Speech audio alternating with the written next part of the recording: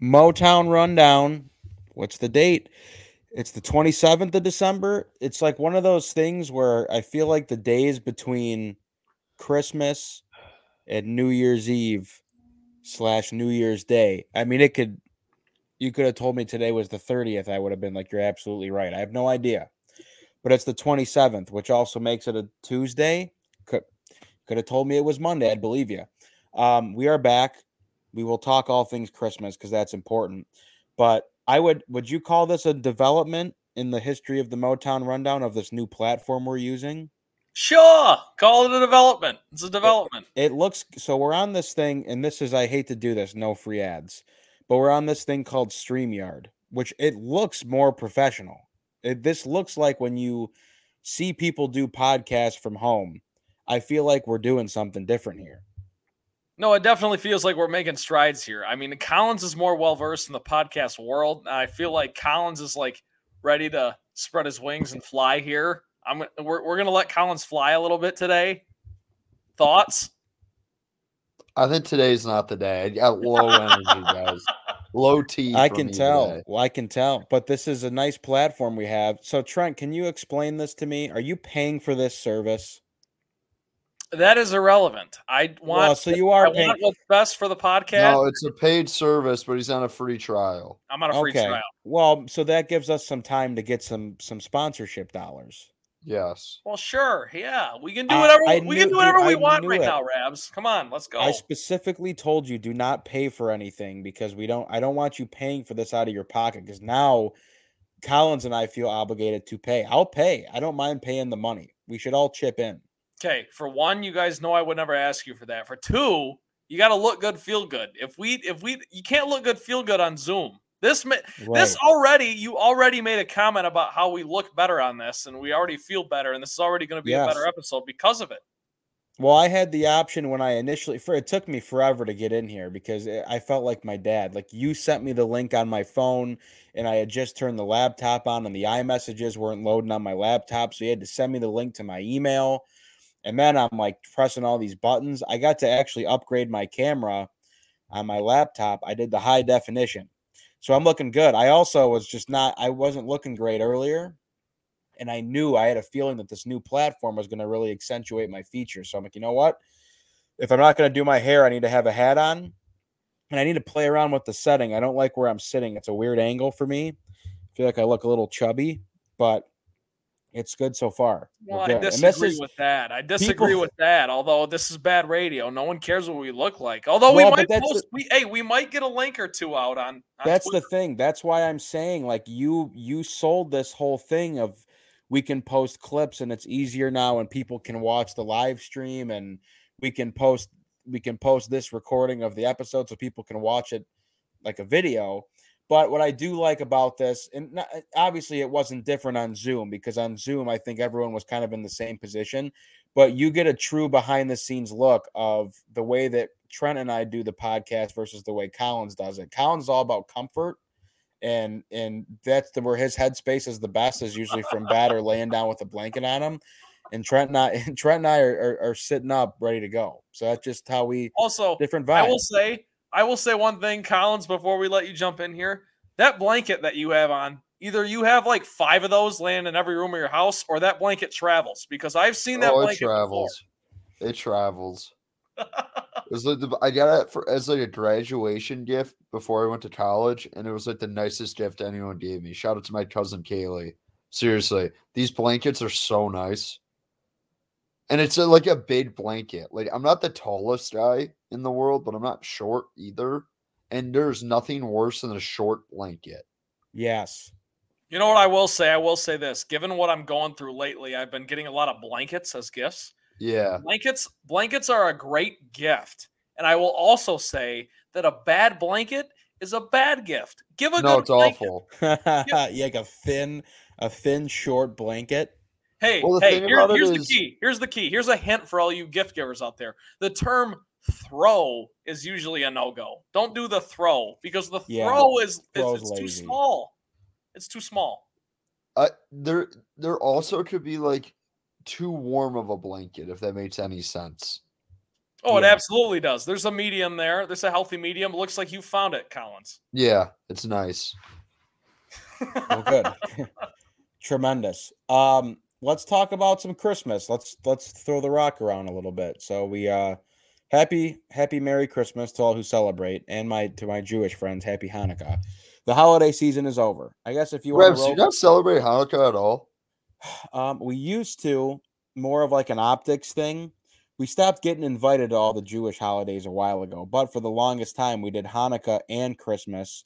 My dad would get his cool gifts during Hanukkah, and then we would get like, the socks and the underwear and the necessities, and then Christmas was the big ticket items. But as time has gone on, my dad's not a religious guy, so he doesn't care. So it's Yeah, just become more convenient to just put the menorah away and just do the Christmas. But gotcha.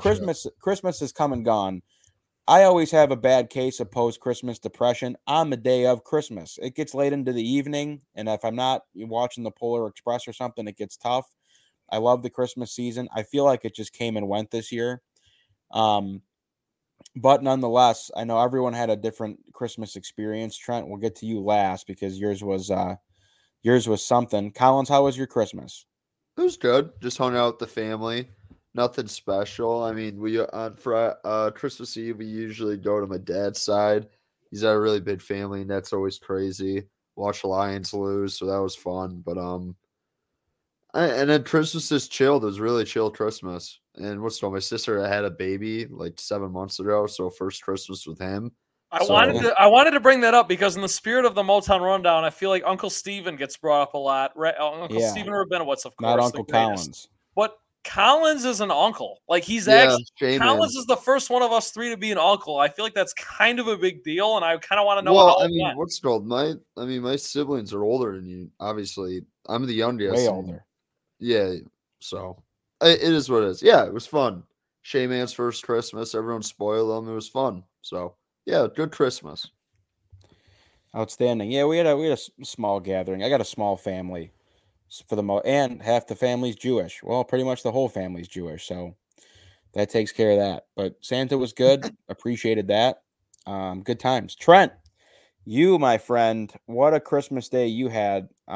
We know we touched on it a bit last week, hang on. but Christmas Day, I spent in the car, which was interesting because that's right. Yeah, go ahead. Explain to the people what was going on. I'll explain to the people. About a week ago, when Greg Zuerlein missed a kick for the New York Jets against the Detroit Lions to give the Lions a 20-17 lead, my dad, Donald Bally, instantly started looking for tickets to this Lions Panthers game in Carolina. Now, granted, at the time, we were not thinking whatsoever about the weather. We were not thinking that it would be a record-setting cold game in Carolina. We were not thinking about any of that. We just said, hey, Lions are in the hunt. Lions are 500. Lions have a chance to be above 500 for the first time since 2017 or whatever the fuck it was. And we just said, let's do it. So we pulled the trigger. Miles flew home from Nashville. A lot of stuff went on going into this, okay? We pack up the car on the 23rd. The 23rd, okay? We drive down. No, excuse me. The 22nd, we packed up the car. And we went down about halfway. We stopped halfway in Ohio. And then on the 23rd, we drove the rest of the way to the Airbnb. 24th, I wake up. Christmas Eve, Saturday, time to rock. No college football, really. So it's time to do the NFL thing. It's the rare NFL Saturday. It's the strange experience. And I'll tell you right now, the Detroit Lions did not even show up to whatever it is. US Bank Stadium. I didn't even care, Rabs. I did not even care to learn the name of the stadium we were in because they sent us home. Bank of America. Bank of America. I called it US Bank. There you go. Thank you, Collins. Bank of America Stadium. It's been there since the mid-90s. This was the coldest game that's been recorded in that stadium because of this Canadian cold front or whatever we're dealing with here. And I will tell you right now, the Lions did not show up. We will get to it much later in the podcast. We'll get to it last because we save the best for last, as always. But they sent our ass home in about the third quarter with about 7 minutes to go. Listen, If you know the Bally's, you know we're going to stay. We're going to stay. If there's any hope, we're staying. Well, you have to. You go all that way. I've seen the 2014 Lions-Saints game at Ford Field where Drew Brees throws 2 picks in the fourth quarter and the Lions somehow win that game. I've seen it. I have not seen Sam Darnold just completely handing the ball off all day and the Carolina Panthers rushing for a franchise record 300-some yards.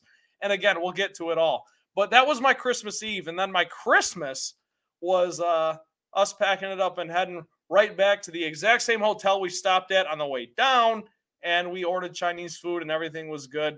Watched some football because there were a couple of games on that day. Tua Tagovailoa sucked. Thank you very much. But other than that, I don't know. I don't have much to add. Christmas was a little different this year because that also here's the other thing, and I don't mean to get into all this. That was my main gift for Christmas was to go to Carolina. So I didn't get much else for Christmas. Not that I'm a gift receiver. I'm much more of a gift giver.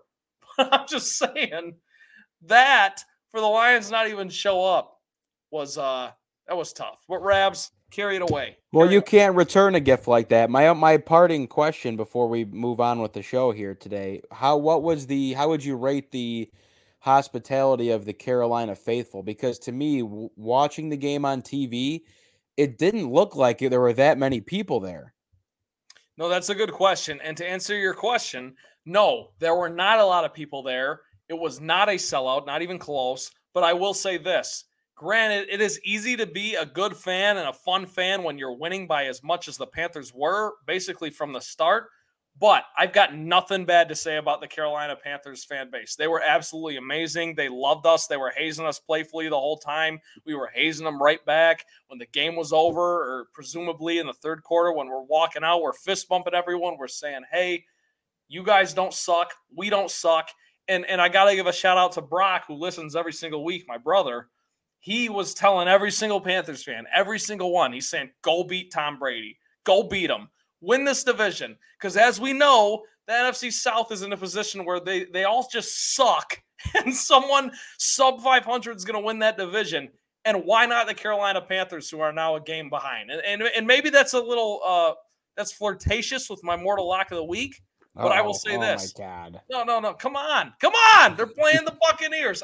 Go beat the mood walking out of Collins. Give me the name again. Citizen Bank, something like that. No, you're thinking Bank of America. Bank of America. Thank you, Collins. Hashtag thank you, Collins. Walking out of Bank of America, the vibe was, go beat Tom Brady. Because you know what? The Panthers showed up, they took care of business, and they did what they had to do. So I don't know.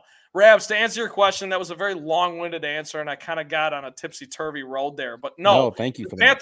The Panthers fan base is absolutely great as far as I'm concerned. Good for them. All right. Well, we'll get more into Lions stuff at the end of the show here. Last week we spent our time exclusively on the Lions, and we'll have to come back down to earth a bit here, and we talk about them later. We'll catch up on the Pistons and Wings before we get into that.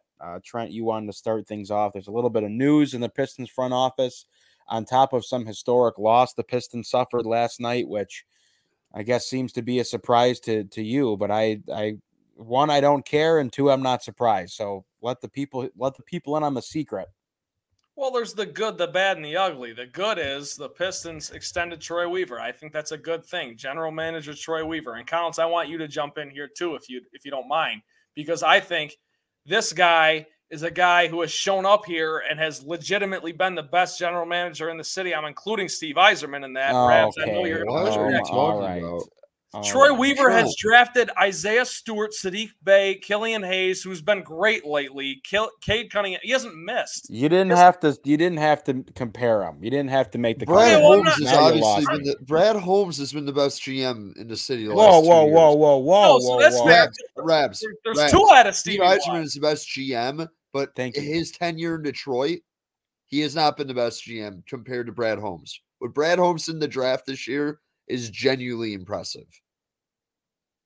Those results have not played out yet. And he's trying to build something long-term. So I'm going to... Well, Rabs, I No, don't I'm think, off. I'm done.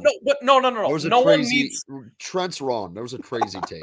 Well, okay. No one needs to defend what Stevie Y has done. Alavila. Stevie Y drafted the Calder, so I'm here. I'm here for it. I Go got ahead. it. Go ahead.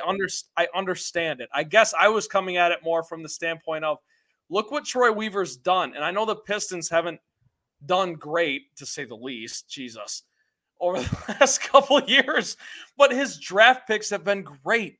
And his free agency signings, at least as far as Bojan Bogdanovic goes, or that was a trade, forgive me. I'm just saying, Troy Weaver's doing great. The Pistons extended him. I expected nothing less, and it's just kind of nice in a season where the Pistons are completely nosediving, and they're not even going to come close to that Vegas over/under 23 wins. What the fuck was it, Rabs? Was it like 28 wins? Well, It was 25. 25. No, it was 28. They're not going to come close. They're 8-28 right now as we Knew it. record here on a Tuesday. All I'm saying is it's just nice to know that your general manager has been doing his job correctly. And I guess it's almost like the contrast of the Dwayne Casey thing when you look at, like, I don't think the Lions. I don't think the Pistons are going to bring back Dwayne Casey past this season. But Troy Weaver, on the other hand, has completely proven himself. So I like the move there. It was kind of a no-brainer. Now, as far as the record-breaking loss goes, and I really don't care to spend a whole lot of time on this because I don't think our listeners care, frankly. But the Detroit Pistons lost to the Clippers in overtime 2 nights ago. It was an unlikely comeback loss, all this bullshit. Entering Monday, when this game was played, teams were 2-2. Excuse me, I got to get this right. Teams were 2 wins and 12,873 losses when trailing by 14 or more with 3 minutes to play. Now, that is since the 90s when all this stuff became like trackable and everything. I want to repeat that. Teams were 2 wins and 12,873 losses when trailing by 14 or more by 3 minutes remaining. So the Clippers did that. They completely destroyed the Pistons, the young Pistons. And, of course, I got to hop on a toxic app that is Twitter, and I got to hear about how, well, this was a good loss for the Pistons. The Pistons should be losing games to get Victor Wembanyama. Because I got to hear, Rabs, every single year about how the next draft prospect is going to be the one that's going to save Detroit. And I got to look forward to the draft every single year. And I'm kind of over it. I just wanted to bring it up for the sake of Isaiah Stewart got to the podium, to his credit, after the game and just said, hey, that was on us. That's not on the coaching staff. Because I think Dwayne Casey's seat's hot. Isaiah Stewart steps to the podium. He says, that's not on our coaching staff. That's on us. We completely choked. We needed that win to get our spirit back, and we didn't do it. Collins, I don't know if you watched any of the game. I personally did not. I don't have any thoughts on the game itself. I just think when you lose a game of those probabilities, that kind of says something about your rebuild and where you are. Pistons are a ways away, man. And it sucks because I'm a guy who stood up here and on this podcast and said the Pistons were going to compete for that. I definitely thought they were going to get over the 25 wins, Rabs. I thought they were going to compete for, a play-in spot.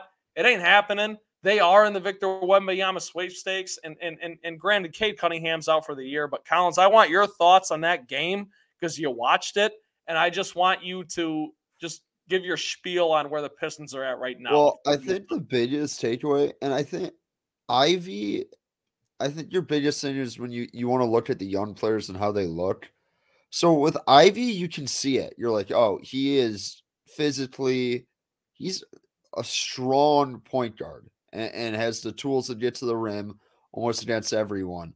And if he does some work the next couple of off seasons, he's going to be a very productive NBA player on the offensive side of the of the court.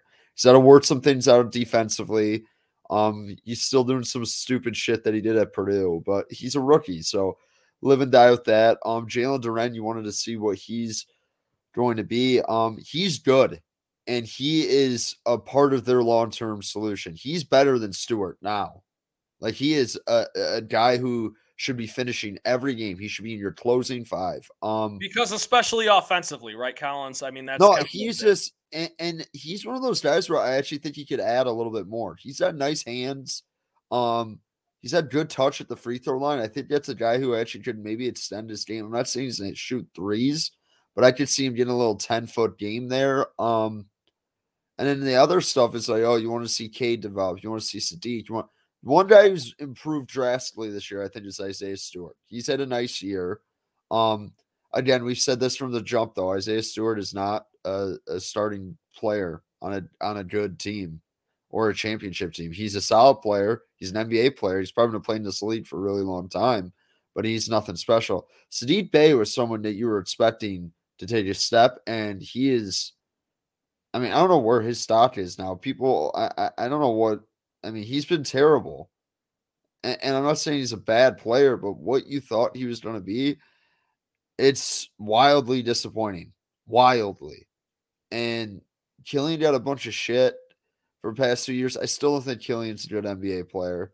I don't care what the numbers say. I have an eye test. I honestly think they're trying to utilize him as much as possible so they can move him. Because, I mean, this is probably the highest value he's had recently. But I still don't. If you like basketball and you watch Killian, it's like painful. I'm sorry. He's had nice games. The shooting has completely turned around. He's playing with actual confidence now. So he's, like I said earlier in the year, he might be out of the league after this. He's not. He might be on the Pistons bench next year, might be on someone else's bench next couple of years. He's going to be a competent bench player or whatever, but I'm not buying into that. Other than that, I mean, me and my cousin actually at Christmas, shout out to my cousin Donovan, literally almost like in a physical altercation over the Troy Weaver signing. Just he was like so rattled that they re-signed him. And I was like, I don't know what you want him to do. And then he was like, no, Weaver's not going to fire. If Weaver doesn't fire Casey this year, then I can get on that. They have to fire Dwayne Casey at the end of the year. And I think I think that's a no-brainer. And Collins, you and I think are on the same page. I think they might phase him into a front office role or something like that. Or whatever. He needs to go. And it does suck that you're in that they're super uncompetitive. But this is like finally.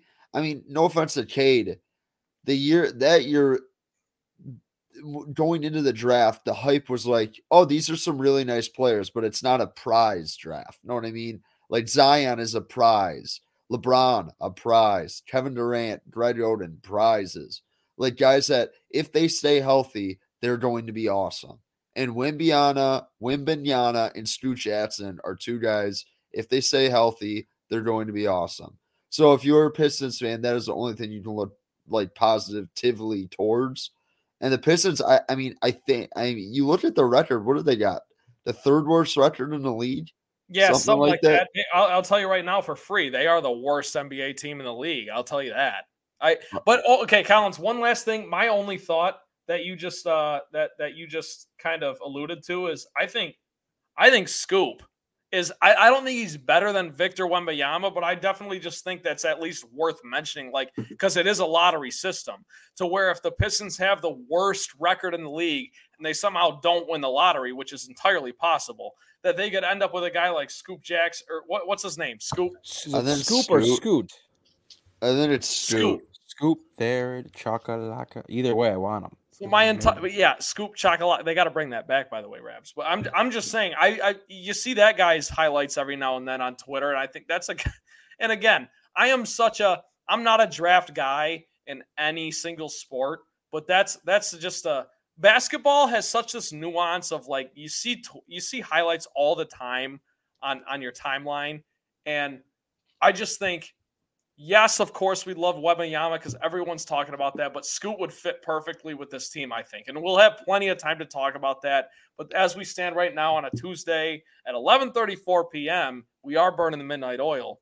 The Pistons are 8-28, and they're not even close to sniffing a playoff spot. So it's looking like lottery again. But anyways, unless you got anything else, that's all I wanted to mention on the Pistons. I just wanted to. No, I mean, they got to get rid of Bo. People are like, let's keep Bojan. I'm like, okay. I mean, they have to make a lot of other moves in the offseason if they're like, okay, after the like whoever they get in this lottery, like we're committed to winning now. If they're like, if they want to take a step like that, and they're like, that's why we're keeping Bojan, and maybe they re-sign Burks because Burks is good. Burks is a good NBA player. Yeah, he's probably the best player on the team with Kate hurt. No, I think Bogdanovich is, but well, he scores the most points. I think Burks play. I don't know. Different Burks is good for a though. different No, day. TV. Burks is good. So, Yeah.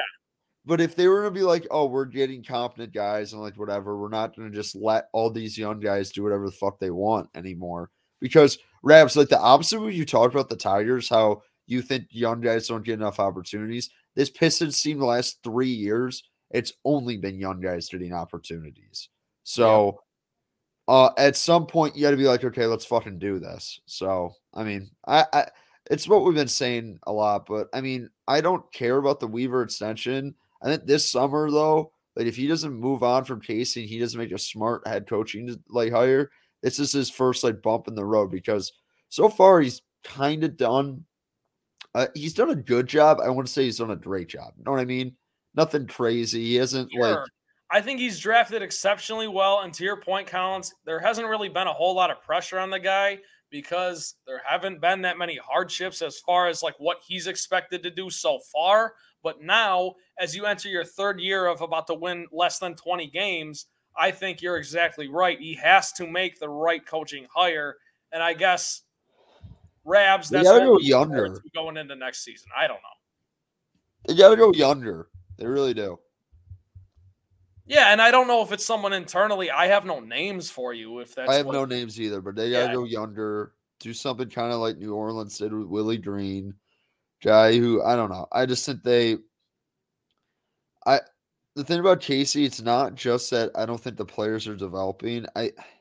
There's sometimes, and I had a problem with Casey like earlier in his tenure with the Pistons. The way like a guy like Svi Mikhailou, who I thought was like a decent young player and just never got minutes. But when he got minutes, it was always in weird situations. I feel like the minutes that he gives out sometimes are just don't put young guys in great situations. And the whole thing is like he's a good developer. And like outside of that, like Isaiah Stewart, a guy who's developed, he's worked on his game, got a better jumper. Killian Hayes, he's improved this year. I'll give him credit for that.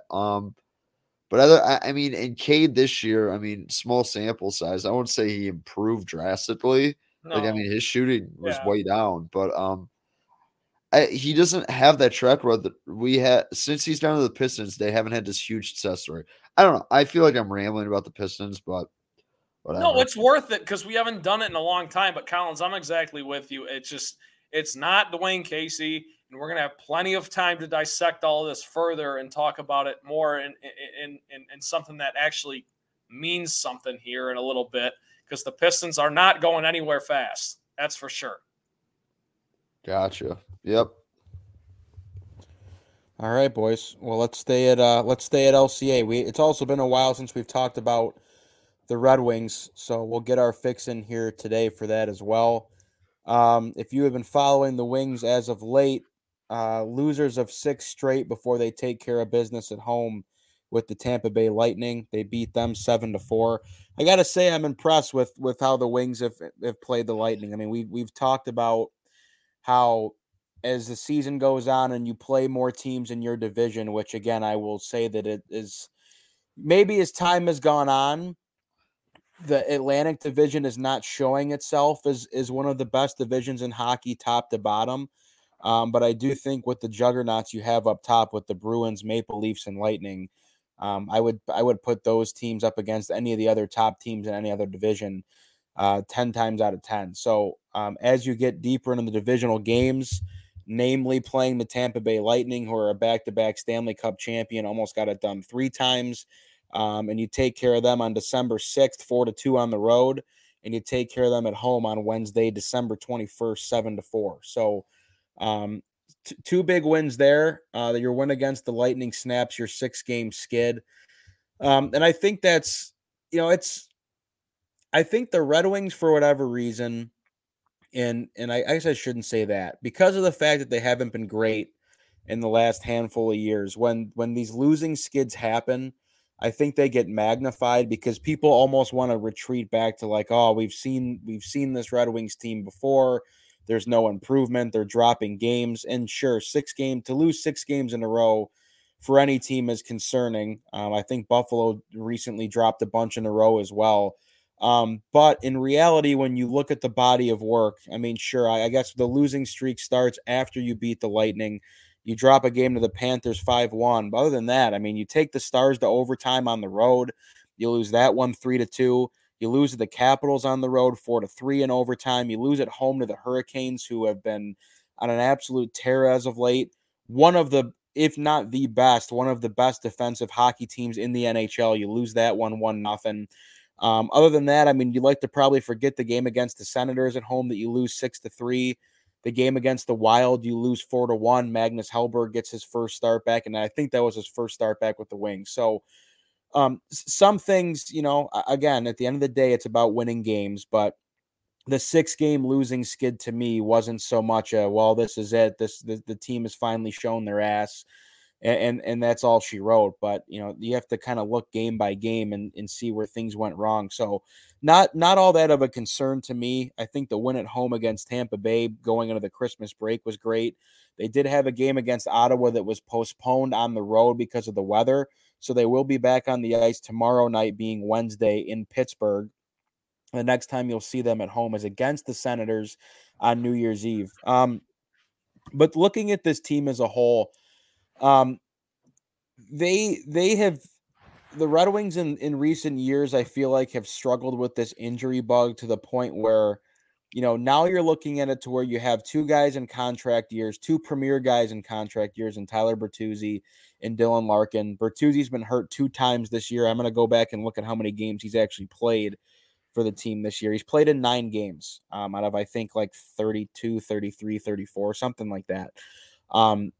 Between him and Dylan Larkin, who's played in 31 games but had a bit of an injury scare a couple nights ago, who's fine and in the lineup, but it feels like you have not seen this team at full force ever. I mean, even including guys like Jacob Vrana and Robbie Fabry. I would love to dig some more and do some research into how many games have Larkin, Raymond, Sider, Vrana, Fabry, Bertuzzi all played together on the ice, because I think that the number would surprise a lot of people. And the point being of just like, this team can't seem to stay healthy all at the same time. Now, the good news is, looking at January as we approach 2023, I think you're going to start to see a lot of these guys come back. Jacob Vrana is back out of the player assistance program. He's been skating for the last week or so. He was just assigned to Grand Rapids today, I believe today, or maybe a couple days ago, but he was assigned to Grand Rapids for a conditioning stint. So expect him to be back up with the big club in about a week or so. Robbie Fabry is skating again. It sounds like maybe a mid-January return for him. Mid-January return for Tyler Bertuzzi, perhaps. You might even see Philip Zadina earlier than that. And then you have like little injuries here and there, like Robert Hagg has been in and out of the lineup a bit. I think he's a little bit banged up, but he'll be back. Mark Pysyk was placed on long-term IR as of late, and he should be back at some point in February. Not really a huge player in all of this, but the point being of just like, I think that the Red Wings, fingers crossed that everyone stays healthy, but you might see a team mid-January that finally has 4 lines of what your team was supposed to be. And where everyone fits into that mix, I don't know, because if we think back to the beginning of the year, the 2 guys that were getting healthy scratched on this lineup were Philip Zadina and Pius Suter. Pius Suter, you now rely on to play some relatively decent minutes depending on where he's at in the lineup. And it seems like Derek Lalonde has put the lines in a blender a bit as of late. And I guess when you don't have Tyler Bertuzzi, who you usually feel comfortable as that mainstay on the first line, I think that's, just kind of a product of circumstance from that regard. I would still probably tell you that Dylan Larkin, Lucas Raymond, and Tyler Bertuzzi is your best fit together as a top line. I know Dominic Kubalik and David Perron have both made some pretty strong cases for being on that top line. And I totally understand that as well. Not that Perron, Larkin, and Kubalik play together all that much as far as that whole line is concerned. But, I get frustrated at times when you look at the lineup one night and Michael Rasmussen's the center on the third, fourth line, and the next night he's playing a wing on the first line. I don't know if that's like a panic button thing or they're just trying to see what they have in some other guys to mix it up. Because, like I said, the reality of the situation, come mid-January, this team for the first time in a long time might have everyone back, and you haven't had Mark Pysyk the entire year. So I'm not even looking at a guy like that who will still be on the injury sheet until February. But it's going to be nice to see. And then you're going to have to make your decision with Magnus Hellberg, and with the question marks around him of like, why was he brought back? Was it a slight to Ned, whatever? Honestly, when you have as many guys hurt as the Red Wings do, you have a spot for a third goalie to be brought up, and that's kind of what they've done with him. I mean, he's only played in like 1 or 2 games, and Ned has not been good at all this year, and he's been given plenty of chances. I'm going to look exactly of how many games he's played. He's played in 9 games. He's 2-4-2 with a 409 goals against average and an 880 save percentage, which is just not good enough. So really, as far as the backup position is concerned, I don't think it should matter to anyone who it is. If Steve Yzerman wants to showcase Ned and let him get games, so maybe somewhere down the line, a team will look at him at the deadline and go, hey, we can use the goaltending depth. We'll take him. Fine. But the bottom line is Ville Husso is going to give you the best chance to win. That hasn't changed at all in the past weeks, months, whatever. So, tough losing skid, but I think they're all right. In the Atlantic Division is in this just really weird limbo of, if you look at, for example, let's stay in the same conference, and if you look at the Metropolitan Division, and to me, what tells the whole story of where this Red Wings team is at, the Metropolitan Division, as far as goal differential is concerned, only the bottom 2 teams in that division have a negative goal differential, and it's bad. The Flyers are in second to last place in that division. They have 29 points. They're a minus 29 goal differential. The Blue Jackets are in dead last in that division, minus 46 goal differential with 22 points. In the Atlantic, you have these teams that go from, besides the top 3, the Bruins at 57 points, the Leafs at 50, the Lightning at 41. You have the Red Wings, Sabres, Panthers, Senators, and Canadiens all within 2 points of each other, which is crazy. Everything else is kind of locked up too in a lot of these other divisions. Like, everything's close, but the Metropolitan Division as a whole, the depth is a lot better. These teams that are locked up in the middle have a handful more points than they do in the Atlantic. The bottom 2 teams suck, but the Atlantic's just really locked up. And you have, the Canadiens, Senators, Panthers, and Wings all have a negative goal differential, and they are miles better than, in my opinion, than some of these teams at the bottom of the barrel in the Metropolitan. So the story to me gets told where you're looking at the Red Wings in 4th place with a -7 goal differential. And it just goes to show, like, when you look at these games where they're losing, they're losing to the Senators 6-3. They're losing to the Wild 4-1. Even in games like 1-0 to Carolina, this team is not yet good enough offensively to compensate for their lack of defense. And I think that's the one thing that needs to get honed in. And I don't know if it's like some guys haven't been performing up to the standard. Like Mo Seider right now, I think is a -12 on the year, or a -14, excuse me. Ben Sherratt, who you signed as this like defensive defenseman mainstay on that top pair, is a -13, which is just not good enough against your league's top lines. And all that happening when you have a guy like Dylan Larkin, where everyone likes to rag on Dylan Larkin. He's not good enough to be a number 1 center. Well, your first D pair has a -14 and -13 rating, respectively. Your first line center is a +7. So, that to me, like, credit to Dylan Larkin for his play. He's got 31 points in 31 games. Thank you very much. So, it's just the offensive production still is like, when are they going to turn that corner? And you've had some great surprises in Dominic Kubalik and David Perron. Like, these are guys that make the offense cook, but you don't have Jacob Vrana, who's a guy that can put the puck in the net. You don't have Robbie Fabry, who has been a pretty steady point producer for your team, playing in your top 6 in the last 2 to 3 years. Lucas Raymond with 18 points in 32 games has kind of been up and down this year. Andrew Kopp, 18 points in 32 games. Not a guy that you're looking to be really a point per game guy, but just a little bit behind pace of where he was last year. So the offense is still kind of looking for that little kick to churn a bit, but I think it's coming when they get these guys back. But like I said, they're not going to be able to outproduce their deficiencies on defense. So That to me is the story right now, and just being a little bit tighter and having some more structure to their game defensively. But, to have a -7 goal differential and still be in that mix of the top 3 to 4 teams in your division, they find ways to win sometimes in these tight games, or at least they're getting points, on the 2 overtime losses that I mentioned. But it's still a team worth keeping eyes on. And can I tell you that this team's going to make the playoffs? At this point, I mean, you definitely can't have another losing streak like you just did, because like I said, the Metropolitan Division, all those teams are knotted up after like the top team, which is Carolina right now.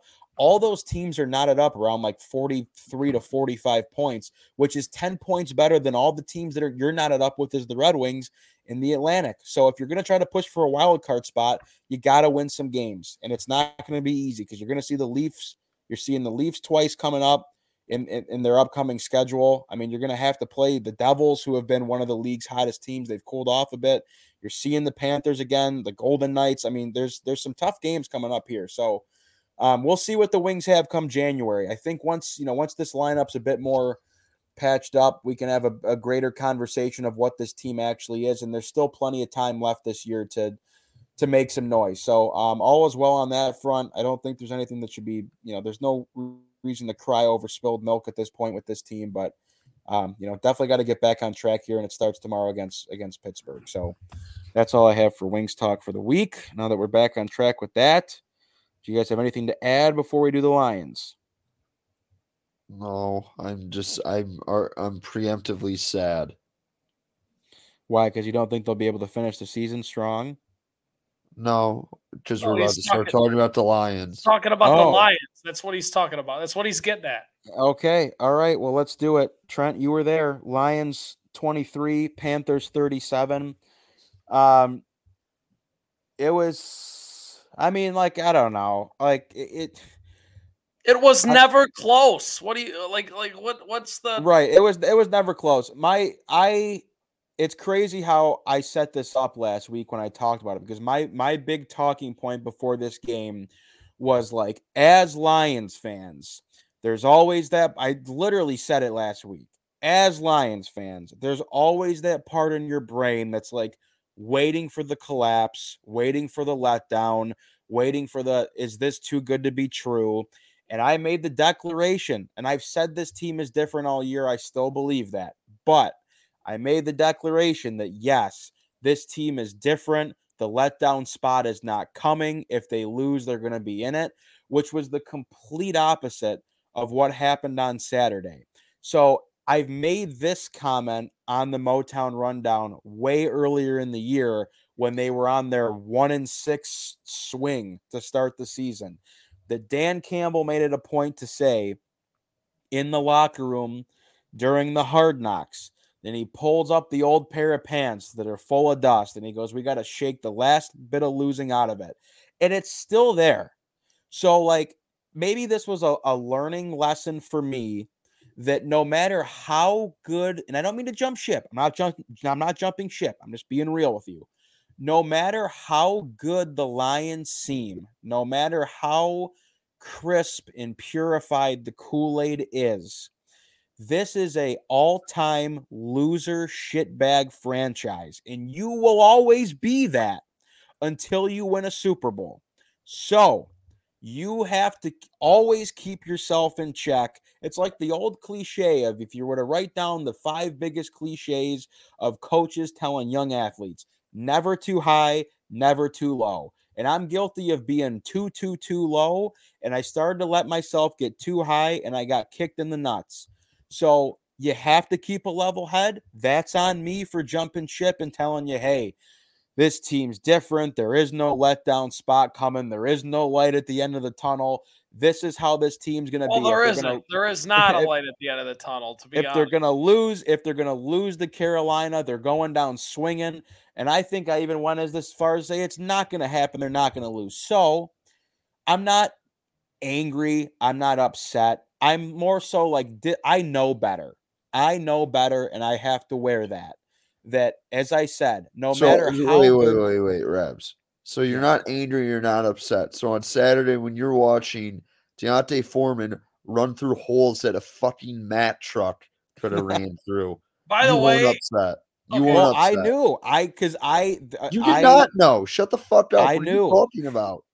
Well, my point is, as I said, this is no matter, you can't escape it. Like, this is the worst sports franchise on the face of the earth. So no matter how good the Kool-Aid tastes, you have to listen to that part of your brain that's like, it could be gone in an instant. You could have it all taken away. And it was on set. Now the season's not over, and we'll get into that. But as far as this game is concerned, it was a crushing loss, and the fact that it was never close, like Trent said, was a Christmas Eve, Christmas Day ruiner. Well, can we talk about the reason it was a crushing loss? The reason it was a crushing loss is because the Detroit Lions are finally 7-7. They're finally back to 500. Got 3 games to play. Got a playoff spot to play for. Control their own destiny. Everything, all that good. Everything is in front of them, right? You win that game. By the way, we find out the Seahawks lost, the Commanders lost, the Giants lost. Yes, the Packers won, but if the Lions would have just won that game, nothing means anything. I mean, the Lions have a playoff spot right now if they put that graphic up on the TV for Thursday Night Football, whenever the next time they're going to put the big playoff graphic on the picture. Like, the Lions would have a spot. So that's why it's such a crushing loss. And you also lose to a team in Carolina that I think, correct me if I'm wrong, was 5-9 going into the game, Rabs. Yeah, not good. They were 5-9. And that division sucks. And the Panthers, credit to them, took care of business. It was never close.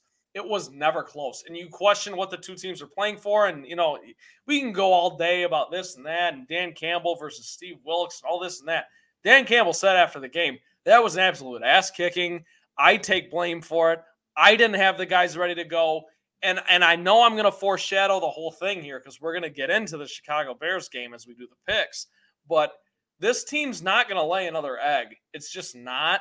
And it sucks. Yes, it sucks that I personally was there for it. I didn't personally drive. My dad drove. Shout out to my dad. Drove 12 hours down south to sit in the cold that we thought would be the warmth and watch that ass kicking. That's what sucks. But Collins, to your point about Deontay Foreman running through holes that freight trains could drive through, that was a thing for them on the Panthers, like, big screen, their graphic. Every time Deontay Foreman got a first down, it was like the Foreman train or something like that. It was like they had like a big logo for it. It was pretty cool. They also had that, and then they had the who's their defensive player? Help me out. He's a really great player, number 53. Luke Kuechly. No, 50. No. Ryan Burns. He's Burns Man instead of Spider-Man or Spider Burns or something like that. I don't know. They got a big Spider-Man thing with him. I don't know. He played great. The Lions sucked. Jared Goff, I will say the one silver lining was that Jared Goff played great in that game. He threw for over 300 yards, 3 touchdowns, basically killed the narrative that Collins and I were talking about earlier in the year, which is that Goff cannot throw in the cold. So as long as that is eliminated, I'm not worried as far as Week 18 in Green Bay comes. If it really comes down to that, I'm confident Goff will show up, but we'll take it day by day. I don't know. Basically, where you're at right now is the Detroit Lions don't control their own destiny anymore. Not like they did before. They needed help before. But I'm just simply saying. And then, Collins, I'll get you in with some thoughts on the game here in a second. But it's just like, now you got to win out, and we'll just see what happens. If the Lions are 9-8 and they make the playoffs, good for them for starting 1-6 and rallying the troops and getting to this point. That is a massive step for Dan Campbell and this regime. If they're 9-8 and they don't make it, and you got to look back at this Panthers game, so what? I don't really think I'm going to lose that much sleep over it, to be honest with you. If the Lions finish 9-8 this season and don't make the playoffs, that's just bad luck. Collins, what are your thoughts on the game? I know that we're talking about the fact that they just were completely unready, got emasculated by a bad football team, like a legit bad football team, and then bitched about the fucking field conditions. That's your quarterback, bro, not mine. Well, hang on. Okay, I don't think he was making. Okay, hold on. I did give him a chance. Collins is going to get mad because I'm back and forth on Goff. I'm week to week on Goff. I love Jared Goff. Rabs, you've literally gone 360 like 6 different times about Goff. And week to week. You've literally like, I won't watch another game he starts, and then the next week you're like, I actually like him for the next couple of years. So never too high, never too low. I understand. Okay.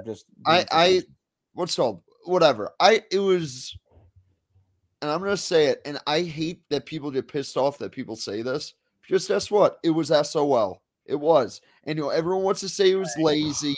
Well, and we're everyone gonna wants get to into say that it's then, not. Collins. I guess that's gonna be the main point of this podcast then, because I hate that. I hate it. I'm that guy that hates it.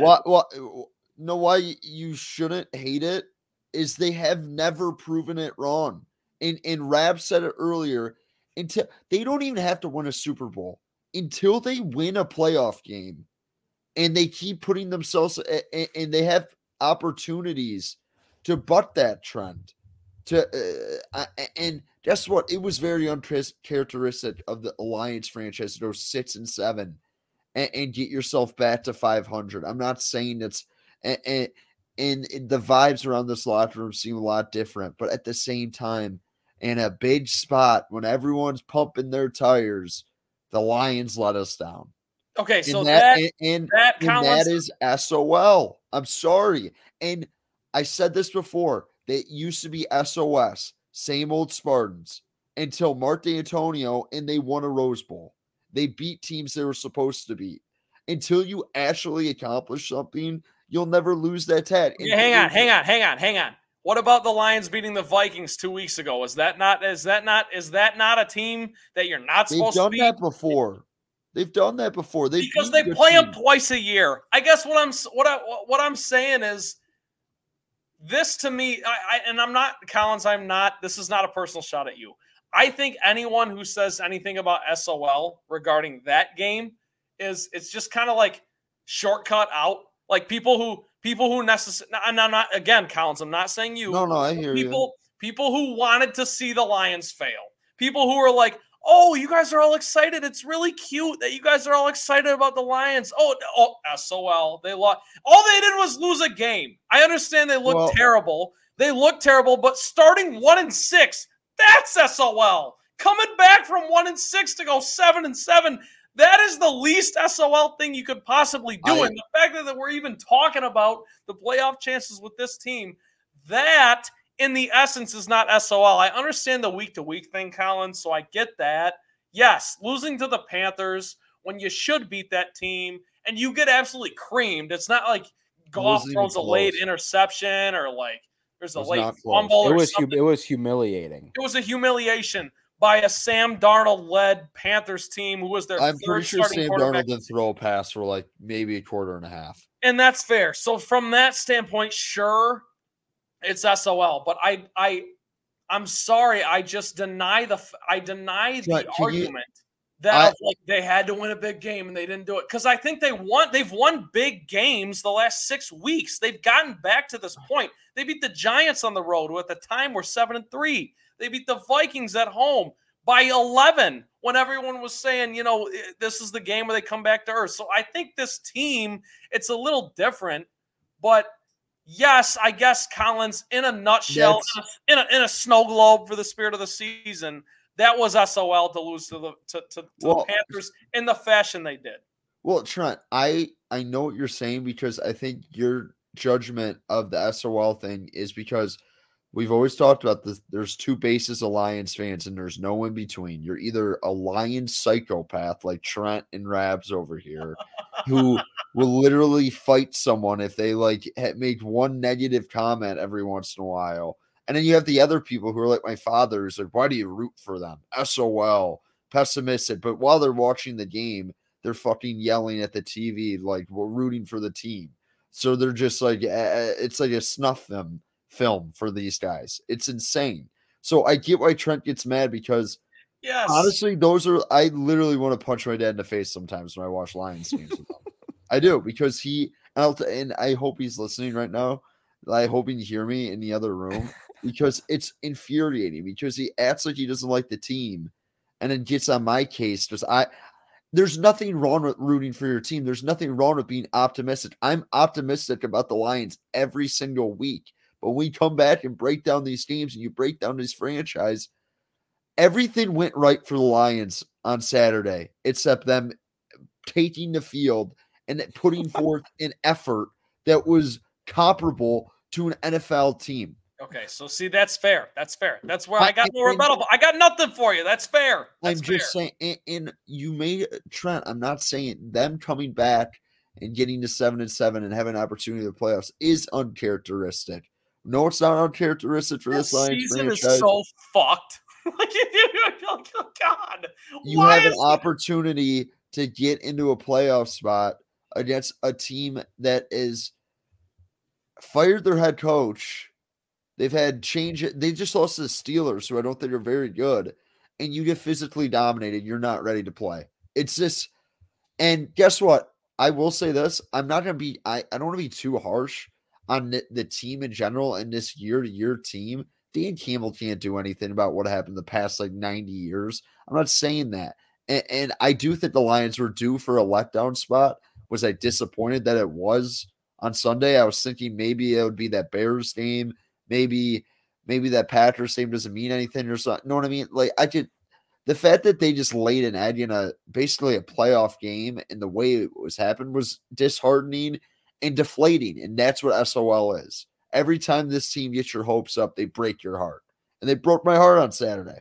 And that is my logic to that point. But in general, I mean, this team, they can still make the playoffs. It's not everything happened that they needed to happen. The problem is, and I already have impending doom thinking about it, is the Lions have to go to Lambeau Field probably on Sunday Night Football to get a playoff spot. And the thing is, Washington has to lose a game.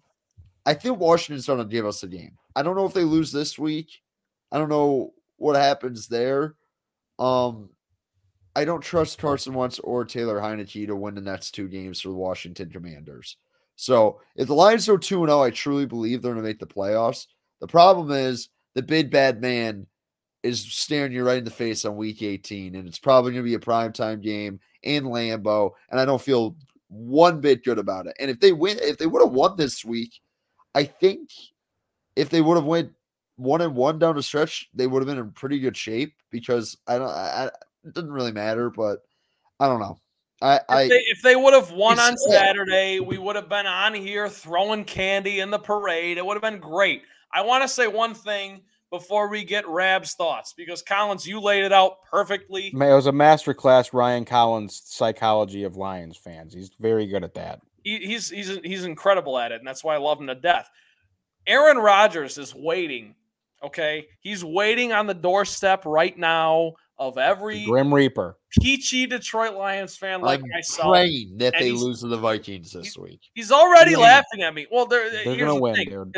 Kirk Cousins is playing at 425. I feel bad for the guy. He's got to go out there and play at 425 in Lambeau Field. We'll see what happens. But I'm just saying, Kirk Cousins get some credit every once in a while. Yeah, he's a Spartan. Yeah. Go green. I will say this. Hates Kirk Cousins. Here's the thing. Aaron Rodgers is waiting. And you know what? You wanted the best. You got the best. If you're the Lions right now, and I feel like Dan Campbell when I'm even saying this, I haven't had any coffee. Are you about to say you want Rodgers? I do, Collins. I want him. I want all the stuff. I mean, it's not. I get your sentiment, and you're saying, hey, it would be bring him, because you know how much it would mean. What a statement it would be for this team to beat him week 18. That would be something that would not be SOL. Yes. Yeah, exactly. And I'm all about the non-SOL narrative, and I'm pushing it I'm pushing it with every ounce of every fiber in me.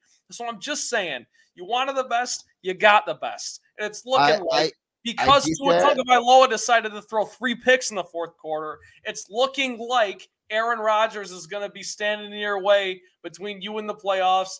And granted, if the Lions make the play, I want to make something perfectly clear. If the Lions make the playoffs, they're not going to be favored to do anything. It's more just the step of making. No, if they made the playoffs, it's a successful year. And most times, if you make the playoffs and you don't win a playoff game, you could be whatever. But for this year, they weren't expected to do anything like that. They made the playoffs, It's, by the way, I think it's been a successful year in general already. I do too. I think like we could talk about that on a larger scale. I think this has been a successful year, but like you said, Trent, if you want to build blocks on this franchise and kind of get the star tissue off and create a new type of culture, getting into the playoffs would be huge for this team, especially with the help you're going to get in the draft this year. So, by the way, fuck off, Baker Mayfield. What the hell? I mean, it is in. I mean, I lost so much money on that guy in Carolina, thinking he was going to have a good year this year, and he just goes to the Rams, and now they're just rolling. So that's awesome. Thanks, Russell Wilson. You've broken my heart like a million different times in college. Now, I mean, just unbelievable. Yeah, I mean, the thing about it too, Trent and Rabs, I'll let you jump in here, just I've been talking for a while. I don't think Green Bay is very good. It's just a psychological thing. Yeah. And Trent, I'm fine with you. Like, oh, Aaron Rodgers. Like, if you watch at Miami, Rodgers, I mean, other than that one touchdown he threw to Mercedes Lewis, which is maybe one of the best throws I've seen this entire year, he's not the same guy. He's just not, and he doesn't have the same weapons he's had. The offensive line, I feel like everybody's injured every other week. So, I'm fine with that, but I mean, it just feels like we're watching the same movie sometimes, and I don't know. We'll see. And what my point was before that, like the Lions still have a good opportunity. The season's not over, but the way that they lost kind of felt like it kind of brought doubt that I was like, maybe they lose to the Bears next week, because guess what? The Bears can run the football.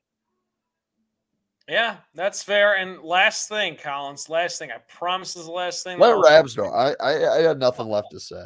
All I was going to say was you're right. You're exactly right. We have seen this movie before with Aaron Rodgers, the psychological edge. It is what it is. And until the Lions prove us wrong, which, if they were to beat the Packers week 18, that would be a 2-0 season against the Packers, and you'd probably make the playoffs. And then going in next year, you can change some of those narratives. But as of now, those narratives are still there. So that's all you got.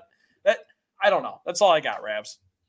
Well, I'm going to do three. First of all, I think this is one of our best Lions discussions in a while, and I think it's a good spot to really dig deep here and take our time. So before we get into the Bears, I want to do three things. I'm going to validate, I'm going to expand, and I'm going to ponder. I want to validate everything that Ryan Collins said about this team being SOL. I want to expand on what Trent said, or build upon whatever adjective, verb I used. I want to build upon what you said about what this potential Lions-Packers showcase means to the Lions and as a whole. And then I want to ponder on the big picture question of, if A happens, if B happens, if C happens, was this a successful season? To Collins' point about this team being SOL, the whole week coming in, and Trent, you laid it out beautifully last week when we talked about all the things that had to happen for, as you said, when they show that graphic on Thursday Night Football, what has to happen for the Lions to be in that graphic of this team is in the playoffs. And every single thing you needed to happen happened, except the job you had to do.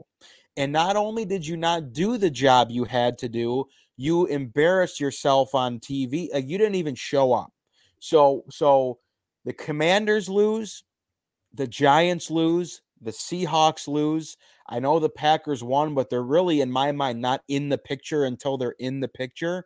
And the Lions lost as well. So if you win that game and you're in the driver's seat now for the rest of the year, where you're really not playing with, I really don't feel like you're playing with all that pressure. If you beat Carolina, you have now gone out there, showed your ass, and you are going to be scratching and clawing until the last game of the season against Green Bay, which I'm going to tell you right now, they're going to beat Minnesota this week, and they're going to have to play you in week 18 or whatever. And this is where it comes down to you facing you getting on the roller coaster, getting on the airplane, looking that spider in the face, looking that's your biggest fear, your boogeyman in Aaron Rodgers. You're going to have another crack at a last week winner take all, winner gets in showdown that, as Collins said, you have never won that game. It's never gone your way in the past. And Aaron Rodgers has been your kryptonite since we were in diapers, it feels like. And now is your chance where they're ripe for the whole division is ripe for the picking. And you have Aaron Rodgers, who, as Colin said, is really not himself. He doesn't really have any weapons. And now I think Christian Watson's hurt, or one of those guys is hurt.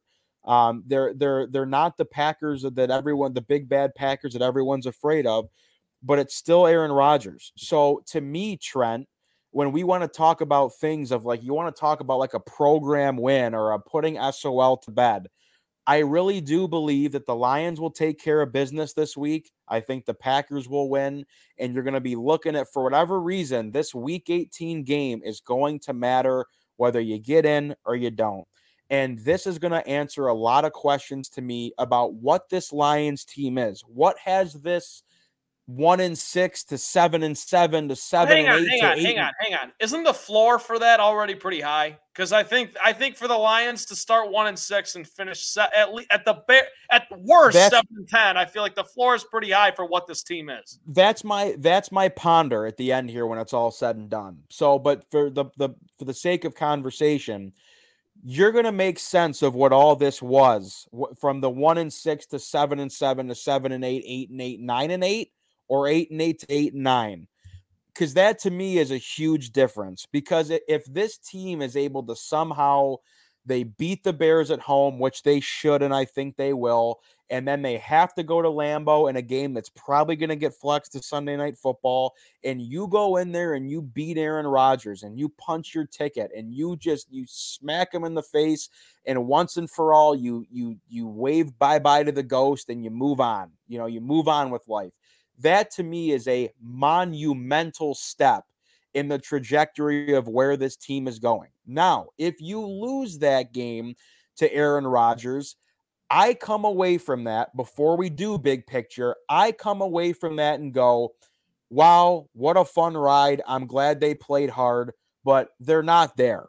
Like they're still not there, because that's a game that you would think, the way that we talk about this team, it's a different team. They're playing good football. The offense clicks. Their defense plays inspired sometimes. They can beat the Packers. They can beat, if that's really true, they will get the job done in Lambeau. If Dan Campbell is this leader of men, because that to me, a Week 18 winning you're in, that is what Dan Campbell was brought here to do.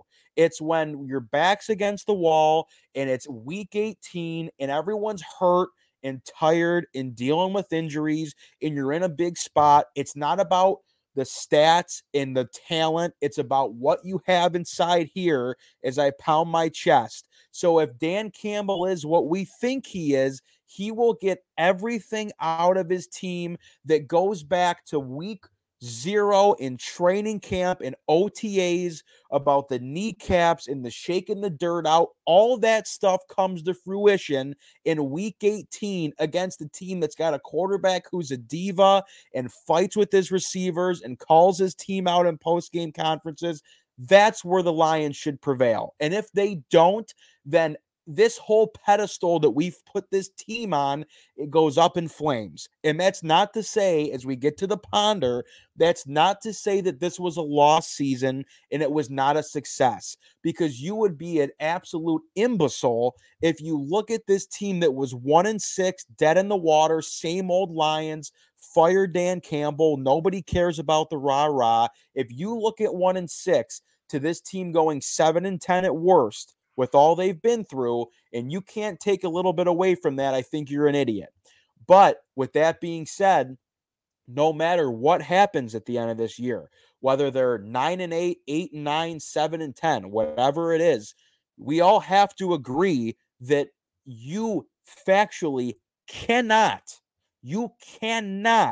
miss the playoffs next year. Because if you do, then this is just like every other fucking coaching regime that we've seen in our lifetime. It's the smoke and mirrors. They just are what they are, and they're not getting any better.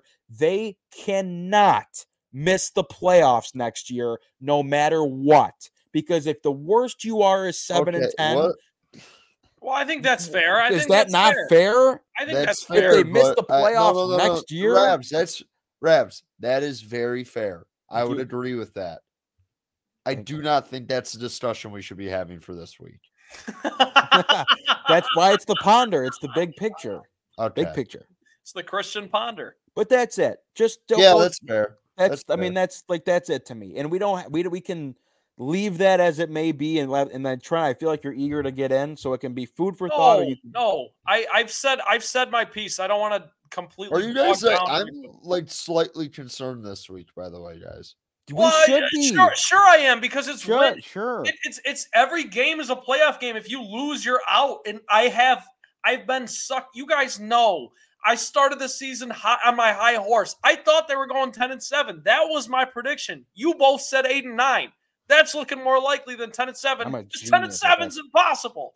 But I will say this. Every game's a playoff game from here on out. So, of course, I'm going to be disappointed if they lose the Bears. And, of course, to your point, Collins. No. I'm scared. I don't know. Well, and of course, I'm scared, too. I'm scared because I think the spread is way too big. And it's a weird feeling knowing that everyone has faith in this team except perhaps the fan base. So, I guess we can get into it, Rabs, unless you have anything left. No, let's do it. Let's do it. Lions are hosting the Bears on Sunday at Ford Field. It is New Year's Day, and what a way it would be to bring in the new year with a Lions victory. The spread right now for this game, the Lions are a 6-point favorite at home. The over-under is at 52. The Bears have found, and I know it really hasn't shown up maybe in the final scores of some of their games, but they found a little bit of something in Justin Fields. And the last time you played the Bears on the road at their place, there were some times where it looked a little bit hairy. I think that team has a long, long way to go.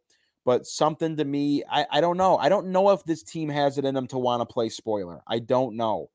But with that being said, Collins is valid in saying that he's a little bit scared for this game. I get it. I look at this game. You're coming back home after an ass whooping on the road, playing a Bears team that, yeah, sure. I think most people around the league, they're actively tanking. Most people around the league would probably tell you they stink, and despite the little bit of glimpses you see from Justin Fields, but to be a 6-point favorite at home over this Bears team who you played, I mean, when you played them last time, you played them tight. What was the final score of that game? The Bears gave that game away. Fields 31-30. Yeah, no, I want to put this out there because Rabs, I think it goes along with what you're saying. Justin Fields, the last time these two teams played, he threw for 167 yards and 2 touchdowns. Granted, he threw a pick 6 to Jeff Okudah, but he also rushed for 147 and 2 touchdowns, two rushing touchdowns. So the Bears were in control of that game. Yeah, they were in control of that game. So, given that prior knowledge, I'm looking at this 6-point spread here. I'm going to take the Lions because I just feel like there's like it really does feel like it's too big, but I'm going to take the Lions -6. I'm going to take the over. I think you're going to see a very similar score to last time, so I'll take the over 52 and I'll take the Lions. I am putting all my they just need to win.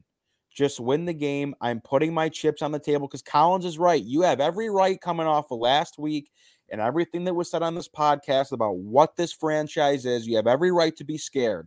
And there's that little part of me, that part of my brain that I ignored going into Carolina. It's back. And I'm going to be tight the whole game. And I'm going to be in Chicago, ironically, watching this game with my friends before we head back home to Michigan. And it would ruin. I mean, I just can't. I just need, if God is listening, the Lions can lose to Green Bay. I'll deal with that when it happens.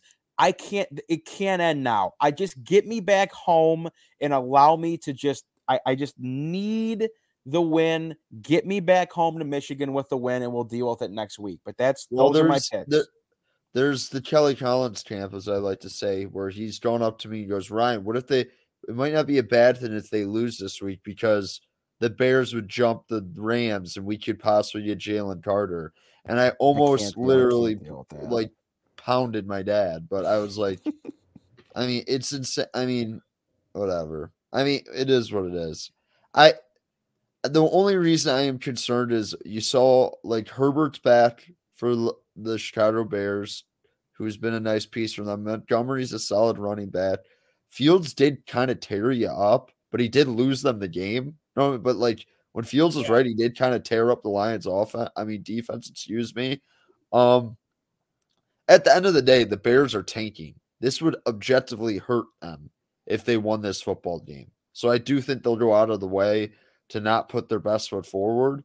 It's just up to the Lions not to screw it up. And the X factor is Fields, because I know Trent's not the highest on Fields. I don't know what he's going to be, but he's at the stage of his career, athletic wise, where he could just fuck shit up.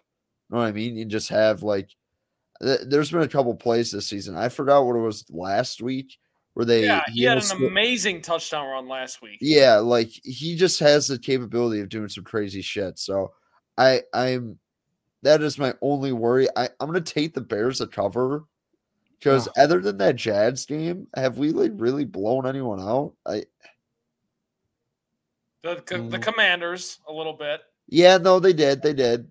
So I mean, they've shown against inferior opponents the ability to do that. I do think the defense will play better this week. I mean, it's impossible to play as bad. That is the worst I've ever seen an NFL team get ran on. I've seen college teams when Alabama plays an inferior opponent, or Ohio State, know what I mean, where they just have better dudes. In the NFL, I've never seen something like I saw on Saturday from the Lions. So I expect them to have a much better game. I don't think Deshaun Elliott's playing, which everyone was pointing towards being a massive, massive loss.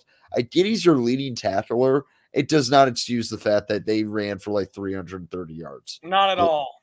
So it is what it is. So I like the Lions to win the football game. I think it's going to be close. I actually think it's going to be under. I think they already played their high scoring game this year.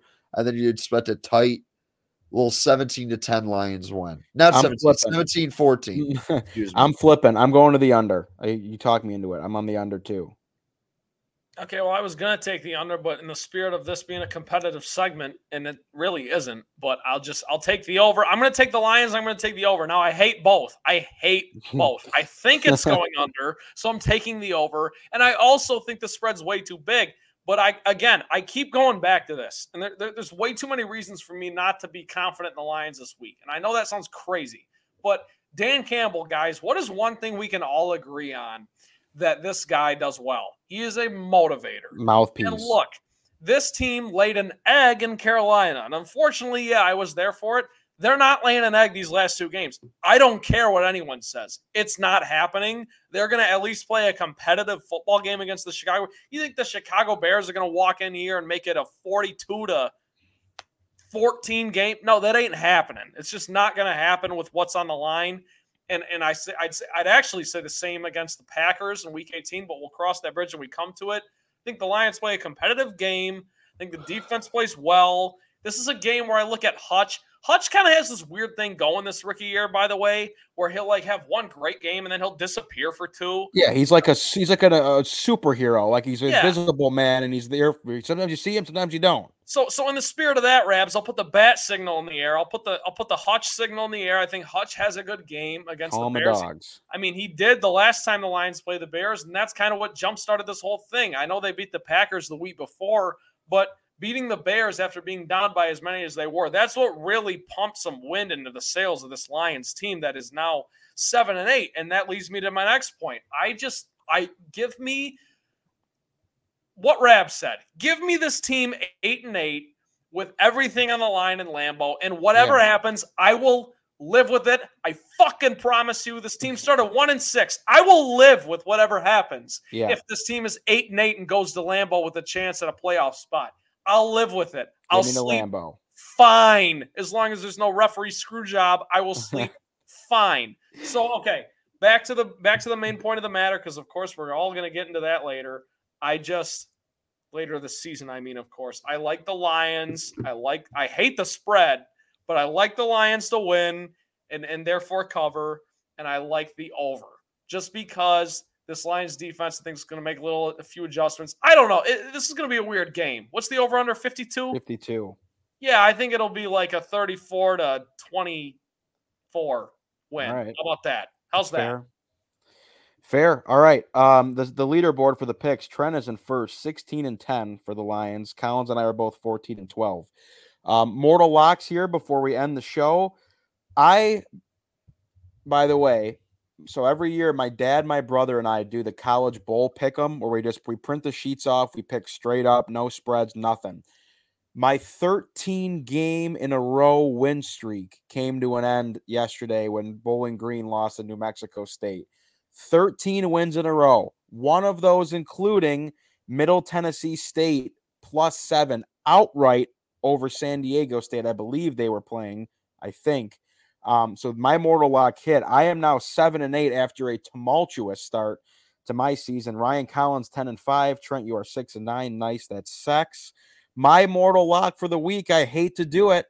It's sacrilegious, but I'm just telling you, the Vikings are 12-4, playing the Packers, who are not even close to 12-4, and the Packers are a 3.5-point favorite. I will buy back the half, and I'm going to take the Packers at -3.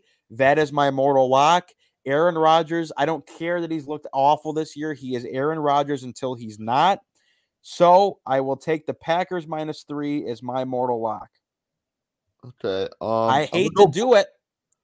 I'm gonna go back to my bread and butter. I think I did NFL and NBA the last 2 weeks, and I lost. By the way, I should have won that NBA bet. Fuck the Knicks got Didn't hosed. watch a second, but yeah, they didn't get hosed. They just did not score a point for about like a quarter.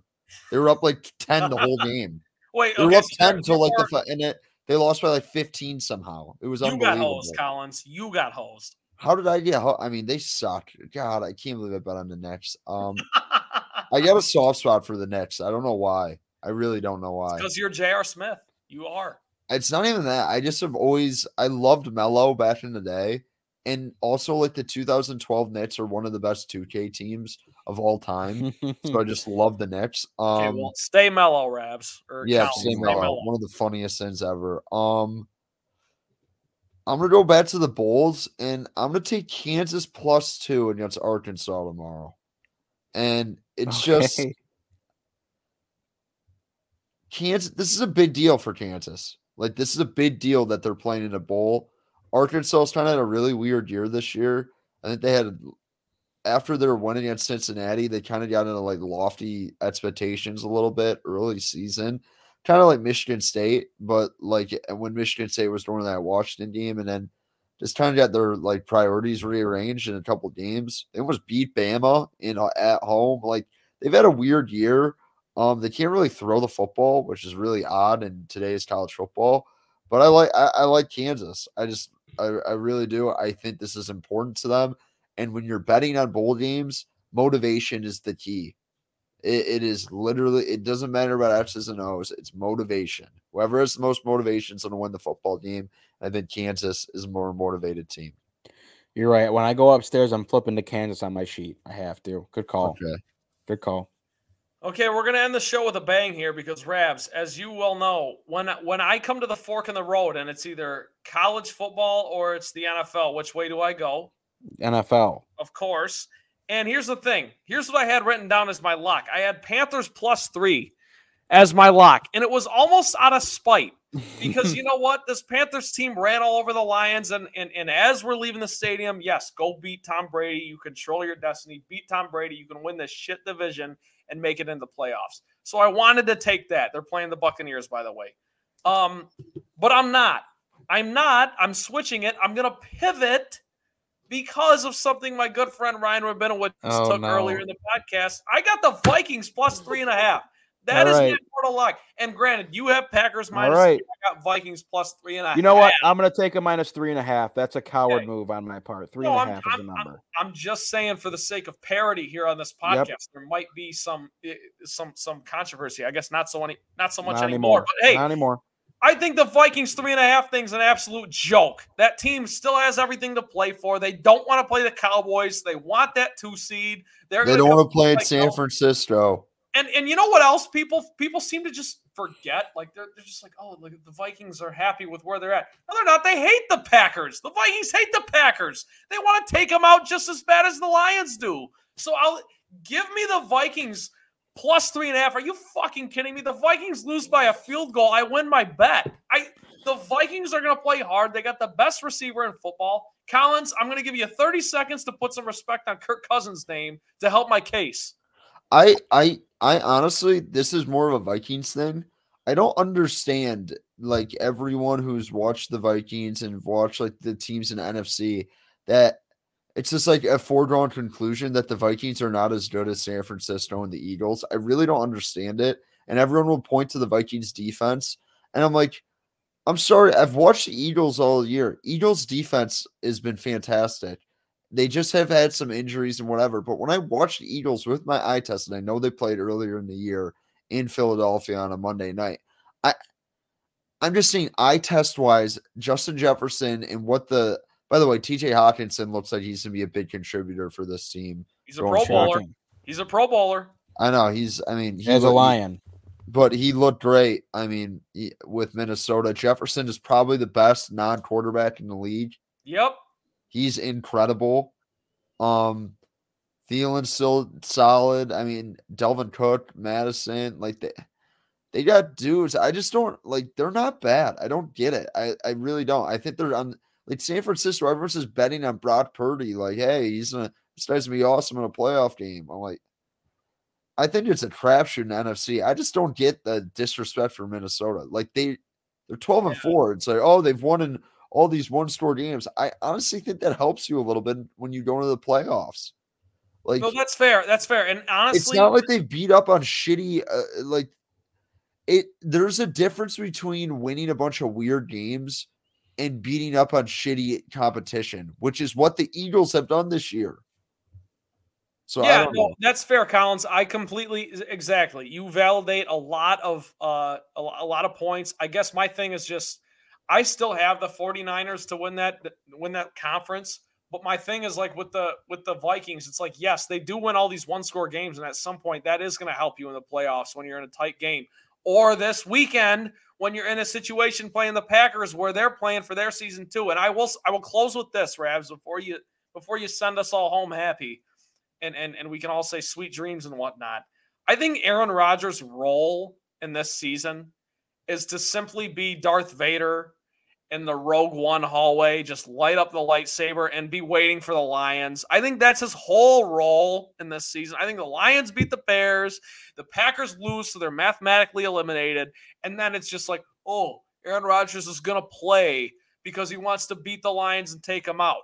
I think the Vikings take the Packers out this weekend, and then Aaron Rodgers reverts to his whole Anakin Skywalker, just killing babies, baby killer. That's all it is. And then he just instantly becomes the villain for the Detroit Lions and America because America wants to see the Detroit Lions in the playoffs. I'll end with that. Fair enough, Trent. It almost feels like the writing's on the wall, but this team is different, right? We've said it all year, Trent. The team is different. Whether or not Collins thinks so, which I think he does, this team is different. So we shall see. Big game on Sunday. All your teams are still playing. That's what we do here on the Motown Rundown. All things Detroit sports. By the way, it for us. It's going to be awful watching Michigan on New Year's Eve. Awful. Whatever. Oh, by the way, TCU has no shot in that game. It's such a bad matchup for them. And Michigan's is good. I hate to say it. But yeah, Michigan's gonna beat them by 20, I think. I've mentally prepared myself. If Michigan wins the national title, I will just go off the grid. Yeah. Gosh. Oh. I can't handle that. I know. Yeah. I know someone else who can't. His name's Ryan Rabinowitz. He can't handle that either. Well, my dad would be happy, so whatever. I can't handle it. I don't know what I would do. All right, positive vibes only, though. Positive vibes. Yep, no horn frog. Yep, keep it positive. That is all for today's episode of the Motown Rundown. For TB, for Collins, I am Ryan Rabinowitz. Hey, if you want to join the conversation, let us know what you're thinking. We're on Twitter at Motown_Rundown. We're also on Facebook at the Motown Rundown page. Do not miss a single episode of the show. We are exclusively on Spotify.